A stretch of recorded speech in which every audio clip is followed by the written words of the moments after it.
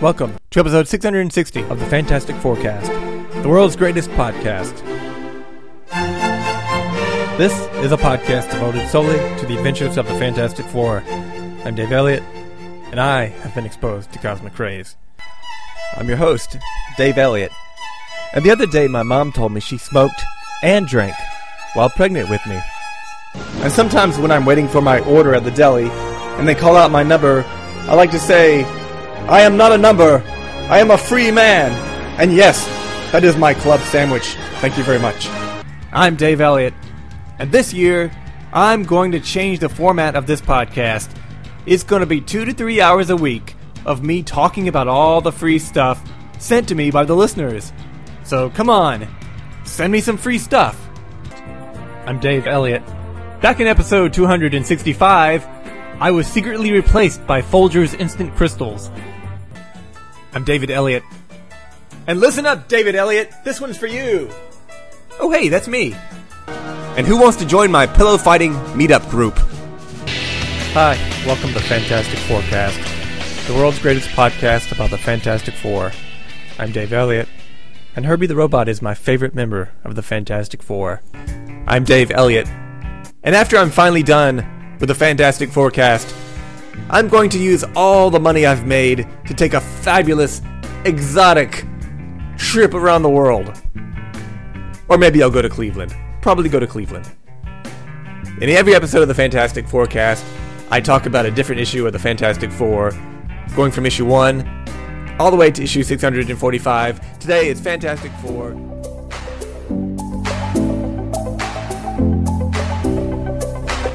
Hi, welcome to the Fantastic Forecast 10th Anniversary Special, episode 660.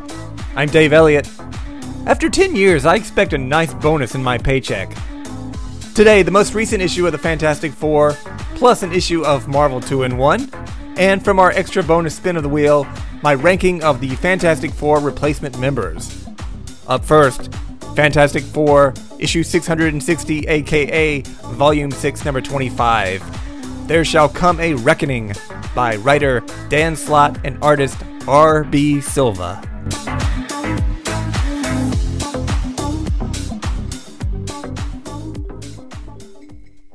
So the first episode of this podcast was done on November 10th, 2010, and now today is November 10th, 2020, 10 years later exactly, and I'm still here.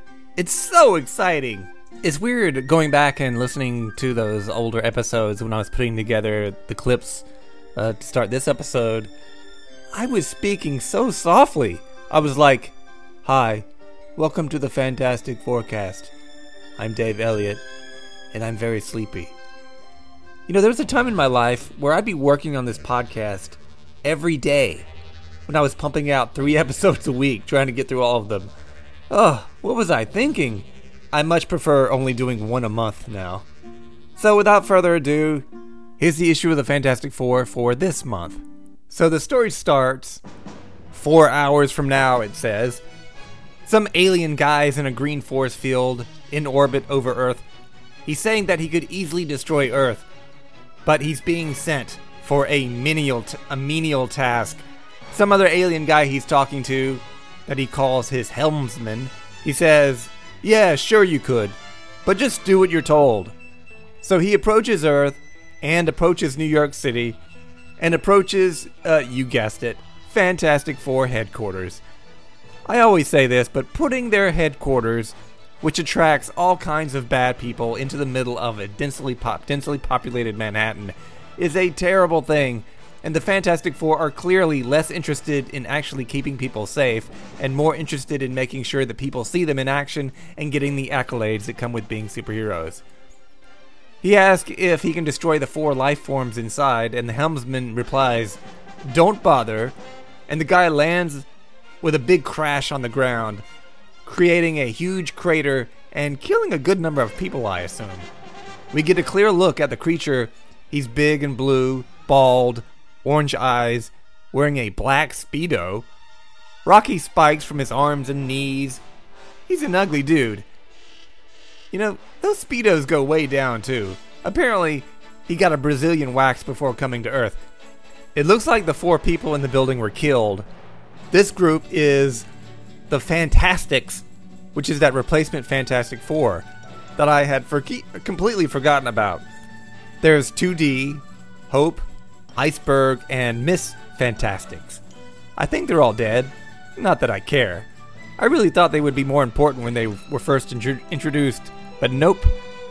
Next up, we see Nick Fury from the Ultimates. I'm always confused by this character. I guess he's like Nick Fury Jr. here. So this takes place now, or 4 hours earlier. Nick is sitting in a coffee shop. Sue comes in, all invisible and shit, and Nick tells her to pull up a chair. He mentions that she's late, and she says they were busy getting fitted for new uniforms. She sits down and Fury mentions that he has another solo mission for her. Last year in the Invisible Woman limited series, we learned that Sue has been making secret missions for S.H.I.E.L.D. ever since the Cold War? ? You know, I never thought in a million years that limited series would be referenced here in the main Fantastic Four book. But here it is. Nick Jr., I don't think of a big badass Samuel L. Jackson type character when I call him Nick Jr. Nick Jr. tells Sue there's been a series of break-ins at some of the most secure locations around the world. Giant holes torn into buildings. They took a variety of items, new inventions, ancient relics, sensitive documents, Hillary's deleted emails, Republican dirt on Hunter Biden, Trump's P-tape. It's all gone! All gone! Fury says that one thing these items had in common was they were being held inside stealth-shielded lockboxes. Fury says there's one more of these boxes in New York City, and he needs Sue to go to that box, turn it invisible, and tell Fury what's inside. Oh, and by the way, the lockbox is located in the Latvian embassy behind a picture of Doom's mom. So I'm going to take some guesses as to what's in Doom's lockbox. By the way, I read some, record some, read some, record some, so I haven't read the entire issue yet. Guess 1, a copy of the newest issue of Playgirl magazine. That's finally coming back, due to high demand from no one. Guess number 2, a secret invention that will destroy the Fantastic Four. Guess number 3, a copy of Doom's Dream Diary. Guess number 4, a complete set of supervillain team-up, which he should throw in the fire but can't bring himself to. And guess number 5, Donald Trump's tax returns. Who knows? Fury tells Sue it'll be a quick job. Your family will never notice that you're gone. And she replies, Nick, they never do. FF readers who did not read the Invisible Woman limited series must be like, what the hell are they talking about? Next, back at Fantastic Four headquarters, Valeria and Reed are working on some big teleportation invention. We get a first look at the new Fantastic Four uniforms. So I guess this RB Silva guy is the new regular artist. New artist always means new uniforms. It's really not that different from previous designs. If it wasn't mentioned a couple times already, I probably would not have even noticed. Johnny's walking into Franklin's room and tells him he has his new uniform for him. We see Franklin's room, and this is new. He's got Rockstar posters all over his walls. Franklin even has an electric guitar of his own. You know, I can appreciate that Dan Slott is trying to give Franklin a character, but this seems out of left field. Franklin says he's listening to stuff like Lila Cheney, Dazzler, Xtronic, you know, mutant music. Is that a category of music? LGBT isn't a category of music, so I don't know why mutant music would be a thing. This is a continuation of what we learned last issue, that Franklin is starting to explore his mutant side. Next, we check in on Ben and Alicia putting their kids to bed, and boy, I never thought I'd be saying that. It's the Kree boy and Skrull girl, whose names I can't remember. Ben says they'll be starting 4th grade tomorrow, and the boy says, intriguing, everything here starts with 4. The girl says she's been reading up on important information before starting school. Information about social cliques. She changes shape from a mean girl to a nerd to a jock. I don't know what social clique I was in when I was back in school. I was too stupid to be a nerd, too unathletic to be a jock. I guess I was a mean girl. The boy's idea of school is he thinks he'll be entering an arena of death, where he'll have to crush all resistance. Yeah, I think he's got the right idea.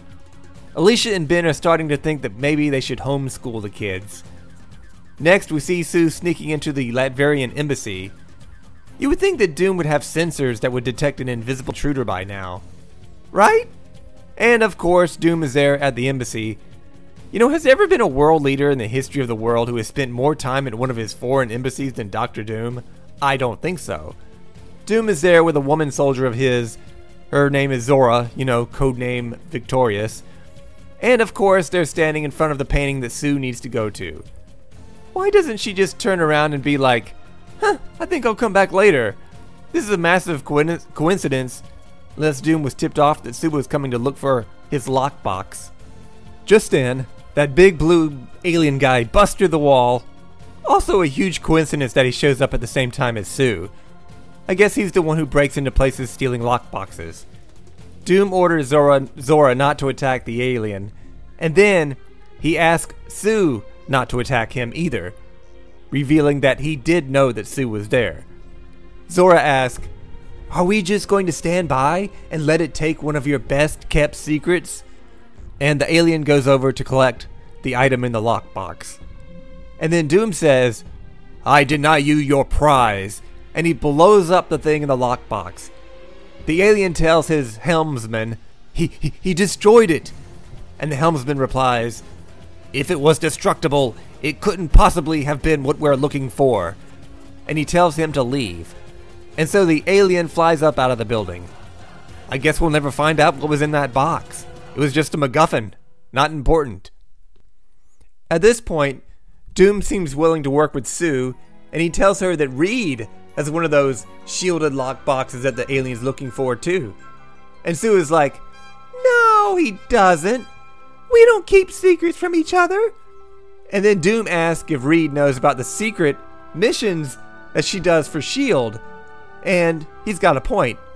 So Sue calls up Reed and asks if he's got such a thing that the alien could use to blow up Earth. And Reed is like, "Not Earth." And the implication is that it could be used to blow up more than the Earth, like the entire universe. Reed says he'll assemble the team. So the team gets together, and Reed says, "No kids, except for Franklin." I like the sound of that. And they fly off towards the Baxter Building. I forgot the Baxter Building exists. Why are they not living there? What other Marvel comic is using the Baxter Building that the Fantastic Four can't live there? So they call the Fantastics, who are living there. The team is in the middle of a meeting discussing the low sales of their action figure line. Reed calls them up, yells that they're in great danger and need to get out of the building right away. What about the other people in the building?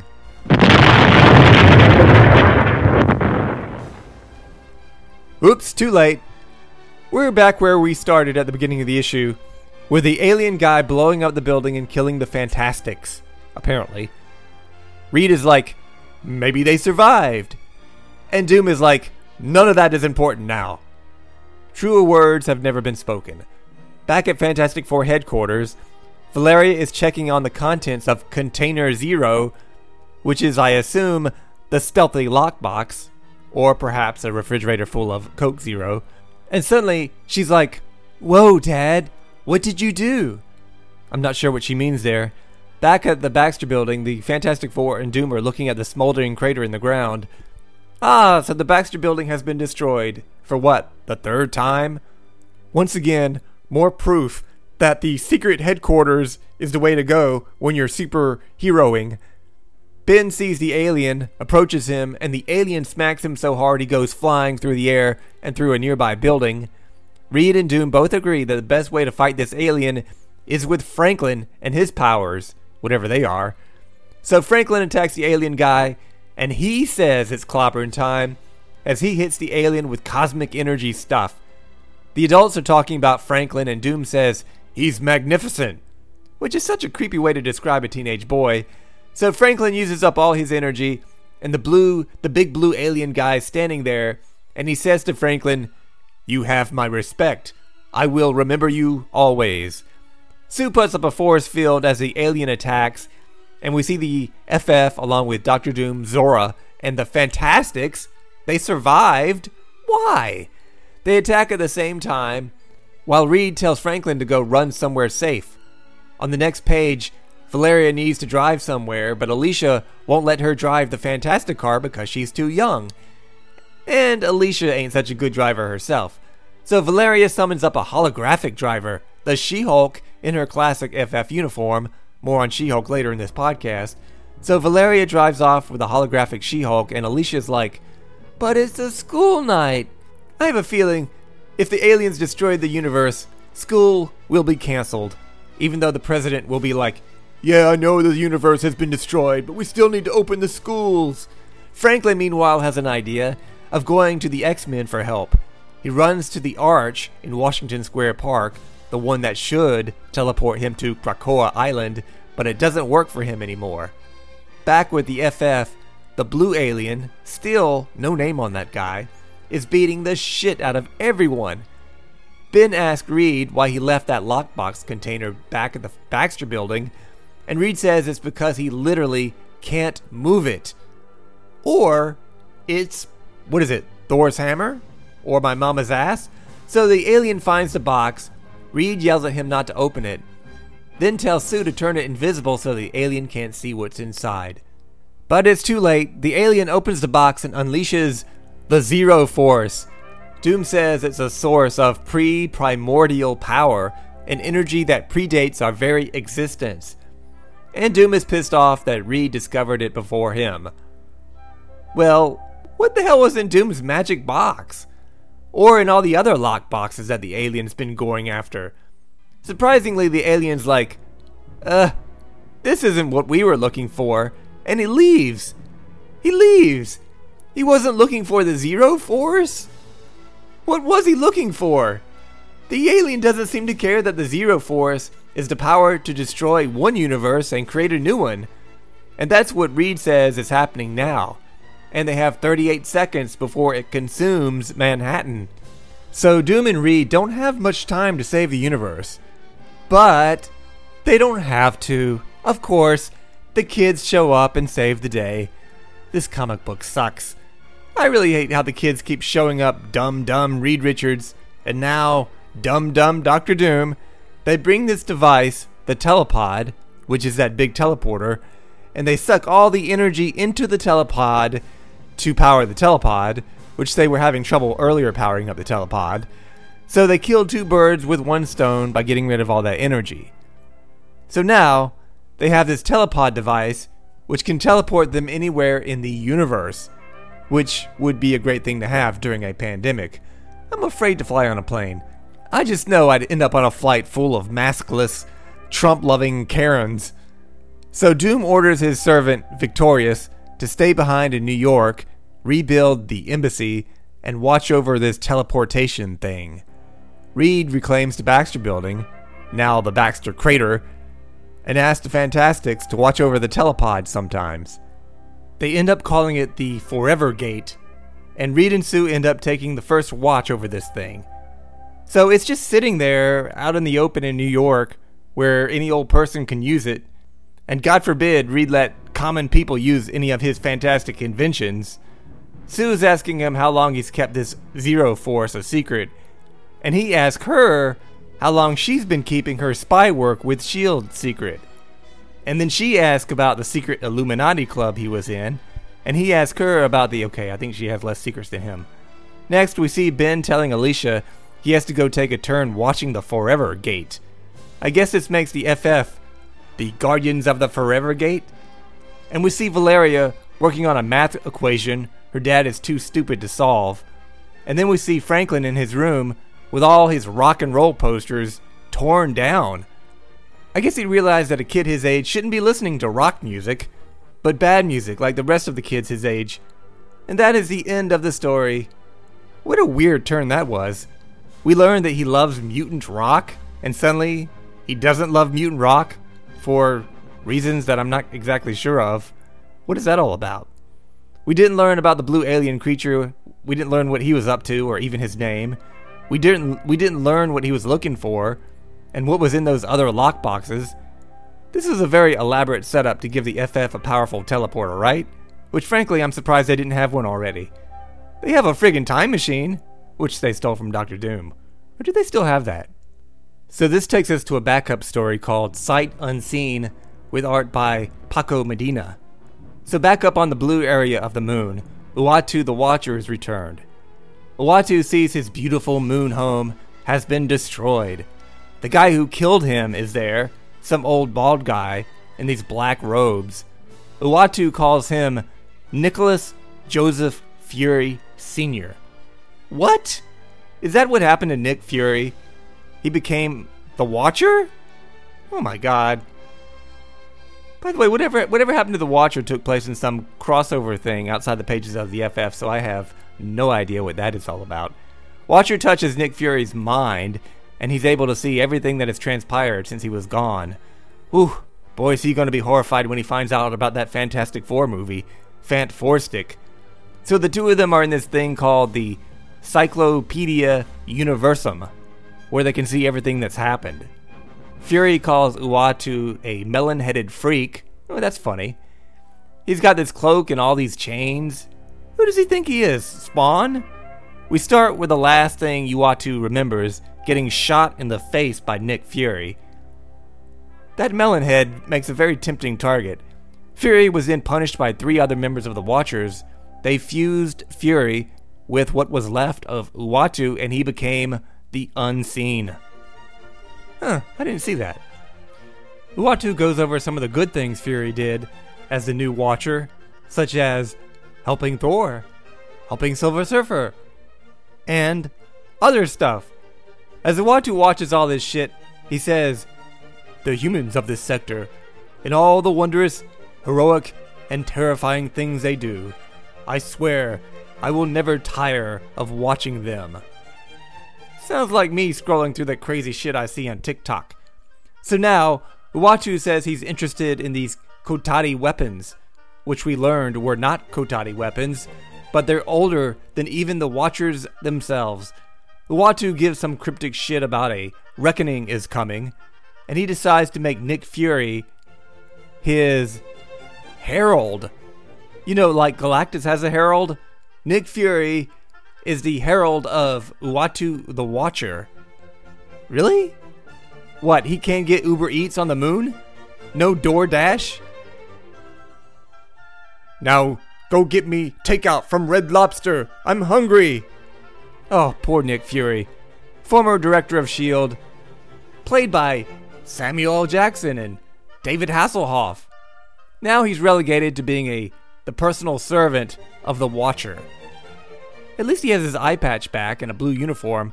He looks more like Nick Fury, still no hair. And he's like, wahoo! So the issue ends with a one-page thing called Fantastic Forum, with art by Will Robson. Here the Fantastic Four are telling us about their new uniforms, and they have these wrist communicators.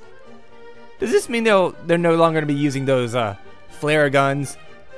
Valeria points out they can make emojis on their communicators called Fogies, and they can use the communicators to keep track of each other even when invisible. Ben gets a message on his that says, "Dear Thing, you suck. The Yancey Street Gang." That's a pretty lame-ass mean tweet if you ask me. And that leads us into the second page of the Fantastic Forum, which is reader mail. Which, I used to love me some letter pages when I was younger. Now I can't be bothered to read them like ever. And that is the end of the big 25th issue special, appropriate for it to come on my 10th anniversary podcast special. On a scale of 1 to 4, I give this a 2.0. Like most issues, it's like, okay, I feel like a broken record. I do like the art by R.B. Silva, it looks great, and the cover by Marco Minez is the best one yet for Volume 6, which has seen some very ugly-ass covers. I wish they had told us more about that alien guy that's coming to Earth and looking for stuff. What's his deal? And the mysterious lock boxes all over Earth? What's up with those? Why does Reed have one? Why does Doom have one? Who else had one? Why? And then the day is saved again by the kids. Always a pet peeve of mine. Now that I think about it, I give this issue a 1. Fuck effing kids. By the way, how does Nick Fury Jr. also have an eye patch? What are the odds? I go for years and years and years without ever seeing anyone with an eye patch. And here's a father and a son, both with eye patches. It's quite a coincidence, don't you think? So it's time to move on to the first of our 2 items from the Fantastic Wheel of Doom.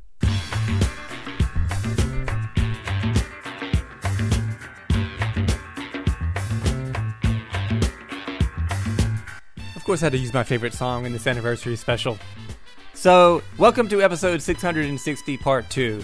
Today it's Marvel 2-in-1 number 31, cover dated September 1977. Sweetheart, My Killer, by Marv Wolfman and Ron Wilson.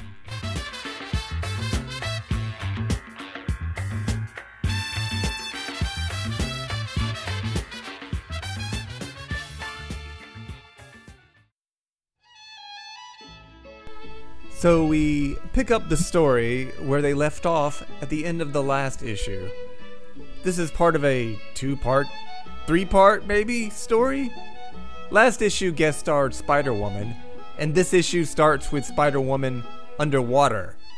Looks like they were in London, and Spider-Woman fell off Big Ben into the river. Yeah, that could happen. Ben has dived in to save her because she's a woman and he's a rock monster. Who do you think is the better swimmer? The Thing thinks to himself, the Spider Broad looks dead, but she can't be, 'cause only she knows where Alicia is. So Ben grabs her and resurfaces and finds a boat up there with Hydra agents in their green jumpsuits shooting guns at him. One of them says, "Oh look, Grimm survived that mysterious explosion." And the other says, "We have our orders. We're to slay them both. Hydra sent us to destroy them both." I'm assuming they're both local British Hydra agents. And that's a lot for them to say while on a speedboat, by the way, going down the river very quickly, shooting rifles at a rock monster swimming with a spider broad in his arms.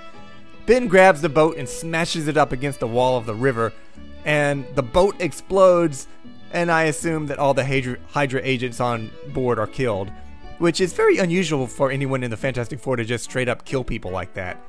On the bank of the river, Spider-Woman wakes up, and Ben threatens to rearrange her face. What he needs to do is rearrange her costume. Oh, that's an ugly, ugly costume. This is one of her first appearances, and she still has her hair covered up, so it's just this kind of round, red-colored head.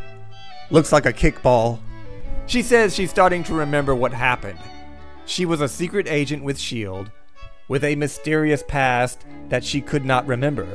It's like a real Bourne Identity shit.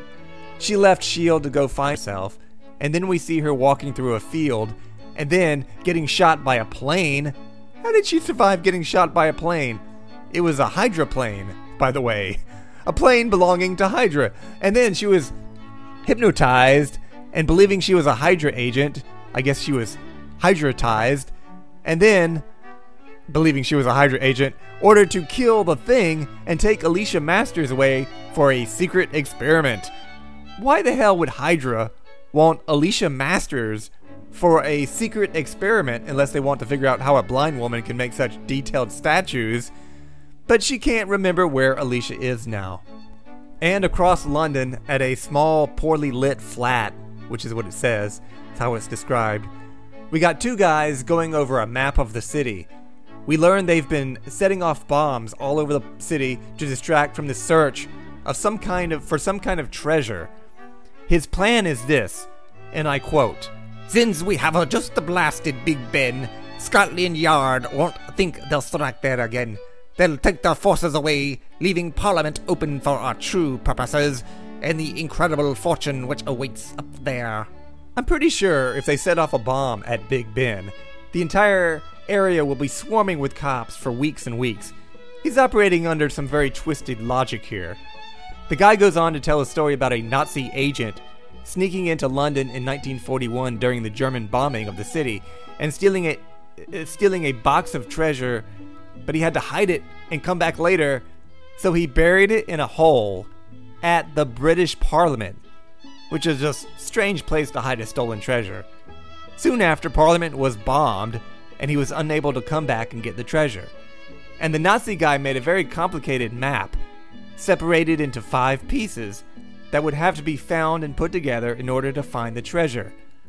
And, in a not-so-shocking revelation, one of these 2 guys is Heinrich Bührer, the guy who originally hid the treasure. But then again, you probably knew that based on my flawless German accent. Back in the secret lair of the local Hydra agents, they have Alicia locked up as prisoner, and the lead Hydra guy reveals his plan. Everyone has a plan. His plan, he waves his test tube around, containing a special serum developed to create an army of invincible warriors. These Hydra agents want to take it and use their powers to become rulers of the world. But first, they want to test it on Alicia. Wait, why would they go out of their way to kidnap Alicia for this purpose?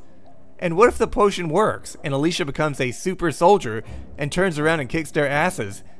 I guess they're counting that she won't get her sight back and won't be able to find their asses to kick. Back with Ben and Spider-Woman, they arrive at Hydra Base. Well, just not the right Hydra Base where Alicia's being kept.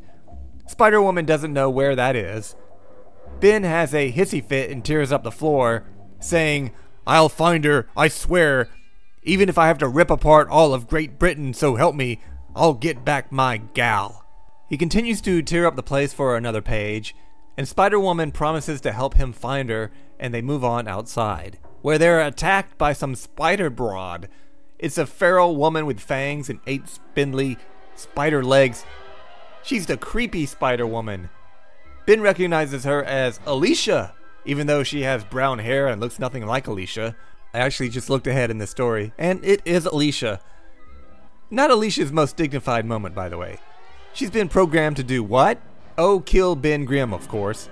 Like she could actually do that. She's got something on her forehead, obviously used by Hydra to control her, and she's like, "Kill, kill, kill," and she attacks her boyfriend.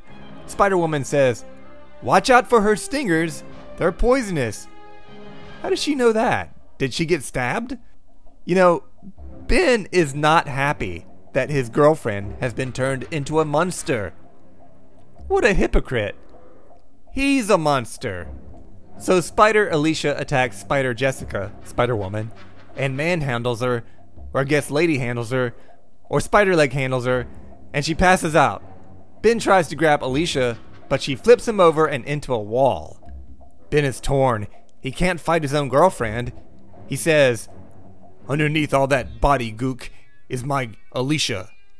She's still my Alicia, blast it." She picks him up again and tosses him into a truck. By the way, I guess Alicia is the mysterious menace mentioned on the cover of this issue. Ben really should just grab that thing off her forehead. Next, Alicia grabs onto the back of the truck with Ben, and then confusingly, the truck rams into a department store? Not sure why. A cop yells out, "Clear the street! Hurry out! Move it! I said, I want this bloody street cleared!" We know he's British because he used the word bloody. Meanwhile, in the chaos, that one former Nazi enters Parliament and goes to search for the treasure. He and his partner head down some stairs, come across a guard and shoot him dead. They get to a stone floor, they use a laser torch, open it up, and find a treasure chest inside. Meanwhile, Spider-Woman wakes up and says to herself that the serum that Alicia took could very well kill her, and in the department store, Ben Grimm is trying to hold up a column to keep the roof from caving in and trying to save civilians, while Spider Alicia comes back, spins a big web, wraps her hairy legs around Ben, and is like, "Die, Grimm, die, Grimm, die, Grimm." And that is the end of the issue. Oh, what happens next? We'll never know. Unless Marvel 2-in-1 comes up on the wheel again and somehow the random number generator gives us issue 32. Well, suffice to say, I think Ben and Alicia both survive. Actually, flipping over to the next issue, the Invisible Girl shows up to help. They basically fight with Alicia for the entirety of next issue, and on the last page, some scientist cures her. Now, the thing I find interesting is that the former Nazi looking for treasure, what exactly does he have to do with this story? Seemingly nothing. In the next issue, he and his buddy open up the treasure chest, and they're like, "What? Oh Lord!" And whatever magic is inside the chest destroys them both, and the chest closes up by itself when it's done killing those men. This scene was literally ripped off and used in the movie Raiders of the Lost Ark. Gee, who knew that Marvel 2-in-1 issue 32 was so influential? And so that is the end of part 2, bringing us to part 3 of this podcast, which is my ultimate ranking of all the replacement members of the Fantastic Four.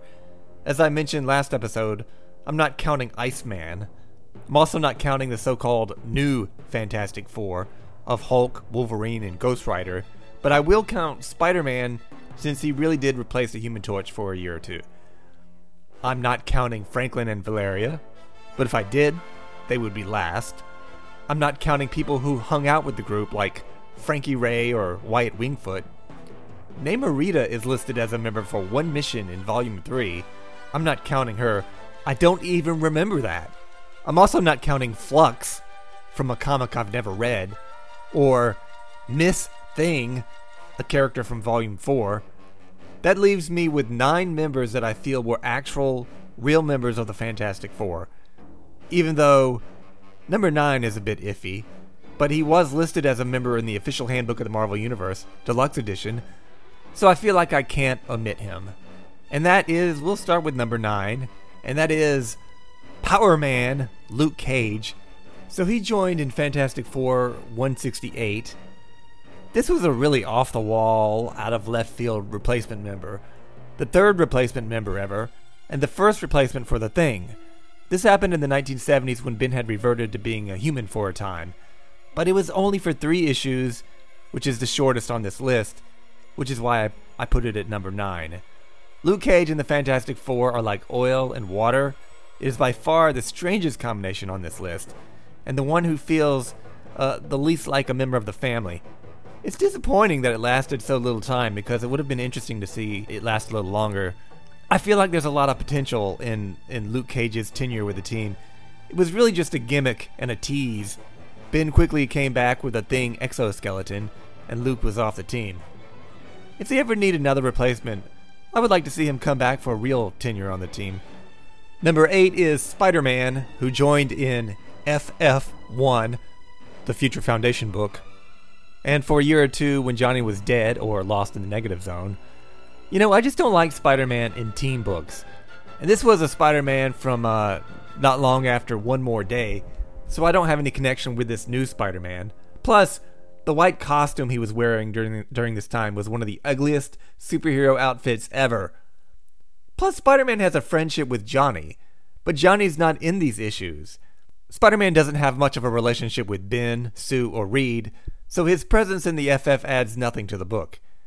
Now that I think about it, this is the only person on the list that I wish was not on the Fantastic Four ever, and I never want to see him on the team again. Number 7. And so far, it is not the She-Thing. Yes, number 7 is Medusa, who replaced Sue in issue 132 when Reed and Sue were having a difficult time in their marriage. And I really don't have any complaints about Medusa. It was interesting that she started as an FF villain, member of the Frightful Four, but her era with the FF 1973-74 is pretty unremarkable. She's fine, she's okay. Kind of like Spider-Man, she doesn't really have any relationships with anyone on the team other than being the sister of Johnny's ex-girlfriend, which really isn't a source of conflict or anything. 6 and 7 on the list are like meh members. Number 6 is joining in issue 543. It's Storm. One thing that she has going for her that Medusa doesn't is that I really like the issues that she's in by Dwayne McDuffie and Paul Pelletier. And she did have a relationship with someone on the team, her husband at the time, Black Panther. By the way, her marriage with Black Panther, what was up with that? They're both black, they're both from Africa, they should be married, someone thought. Not the best idea. And when I think of the X-Men, I think of Wolverine, Cyclops, and Storm first. But seeing Storm on the Fantastic Four it seems wrong. Still, good issues, middle of the road replacement member. Number 5, Crystal.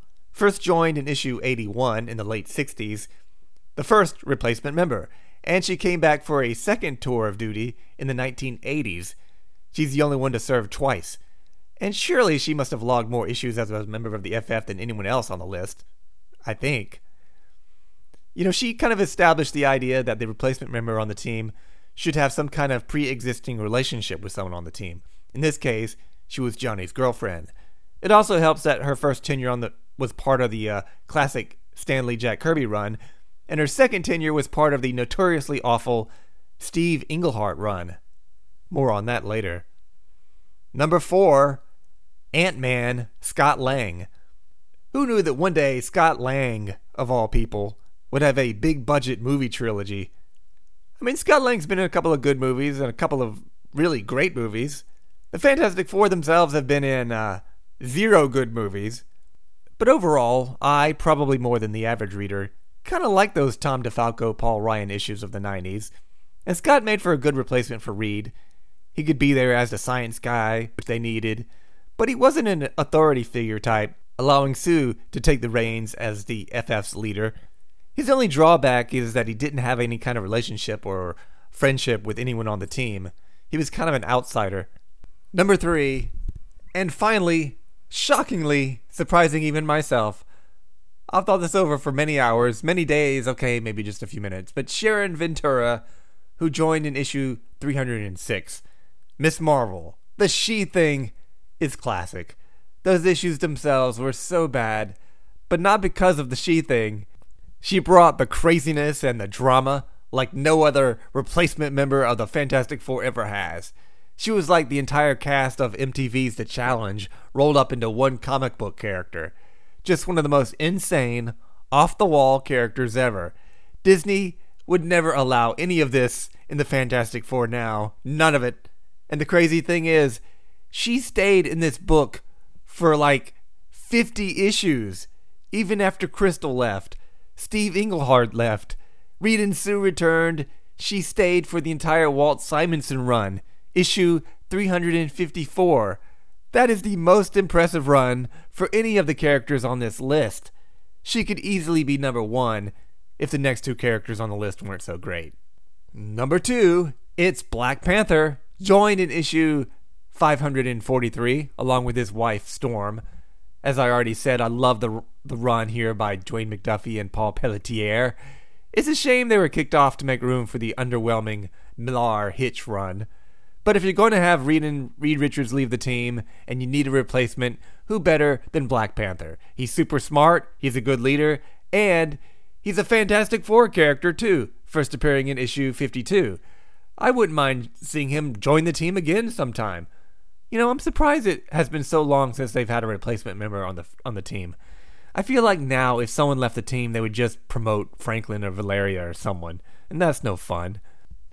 The Fantastic Four are unlike any other superhero team in that they are a family, and unlike other teams, the Avengers, X-Men, Justice League, or whatever, the Fantastic Four will always be 4 very specific characters: Reed, Sue, Ben, and Johnny. And any replacements are always temporary. But because of the specific dynamics of the group, it is fun, from time to time, to see another person or two join the group to shake things up for a year or two. But no one shook up and changed the dynamics of the group better than my number 1 pick. Obviously, it's the She-Hulk, joining in issue 265. First of all, she was a very lame character before John Byrne got his mitts on her. So taking her and putting her on the FF was a pretty daring act to begin with. No other character has gotten the creative boost from being in the Fantastic Four that the She-Hulk got. She was great, funny, entertaining. Byrne paired her up with Wyatt Wingfoot, longtime FF associate and friend of Johnny, to preserve the kind of family feel of the book. And the FF went through some very serious shit during those years.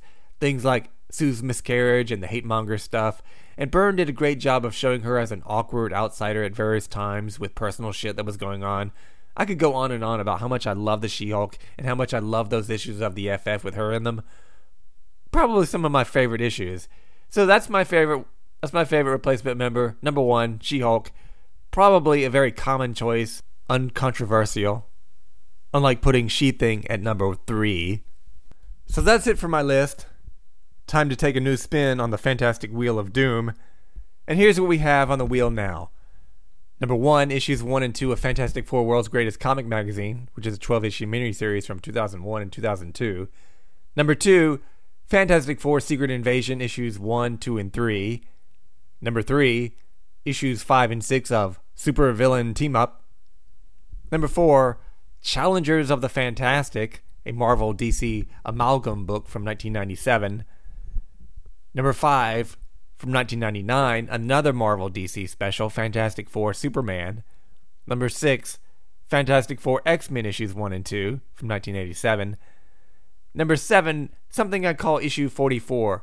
I'll be doing a random 44th issue of any comic book in my collection. Number 8, episode 1 of the Fantastic Four radio show from the early 70s featuring the voices of Stan Lee and Bill Murray.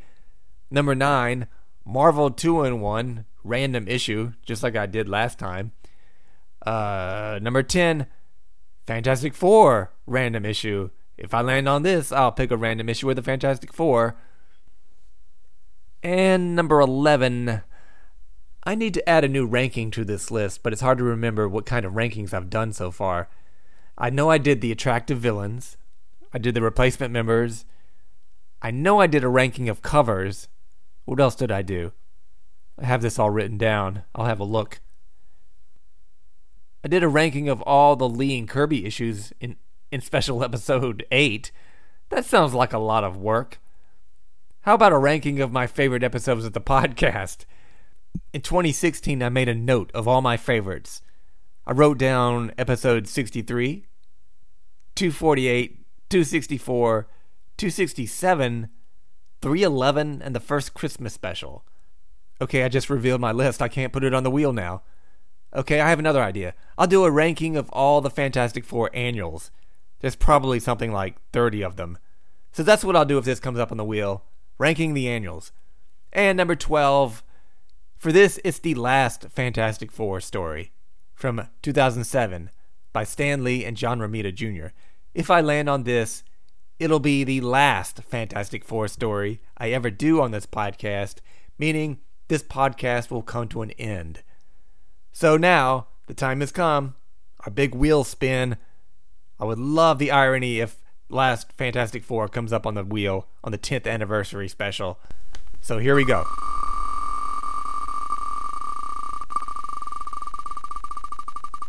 Okay, so it's going. We've got Secret Invasion, Super Villain, Team Challenge of Fantastic Radio, Marvel 2-in-1, Fantastic Four random issue, and it's the last Fantastic Four story.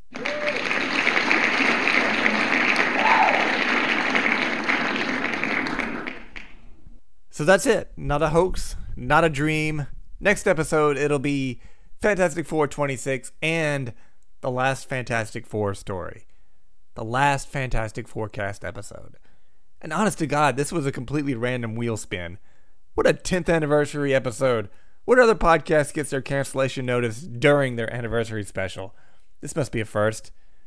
When I first started spinning the wheel, I did say that I was giving myself one veto every year.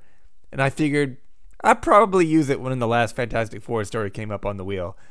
And so I've decided not to use it.